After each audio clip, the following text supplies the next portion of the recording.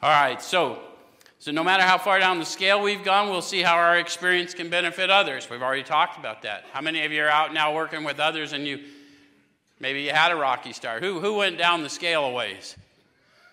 Come on, look who I'm talking to.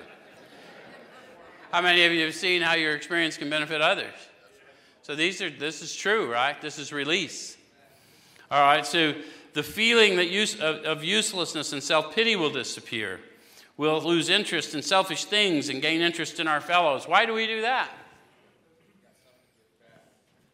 How many of you have discovered the flow of the Spirit you experience, that inebriation in the Spirit when you start helping another and you see them get it and the light comes on in them and you feel the flow of the Spirit through you? How many of you have done that?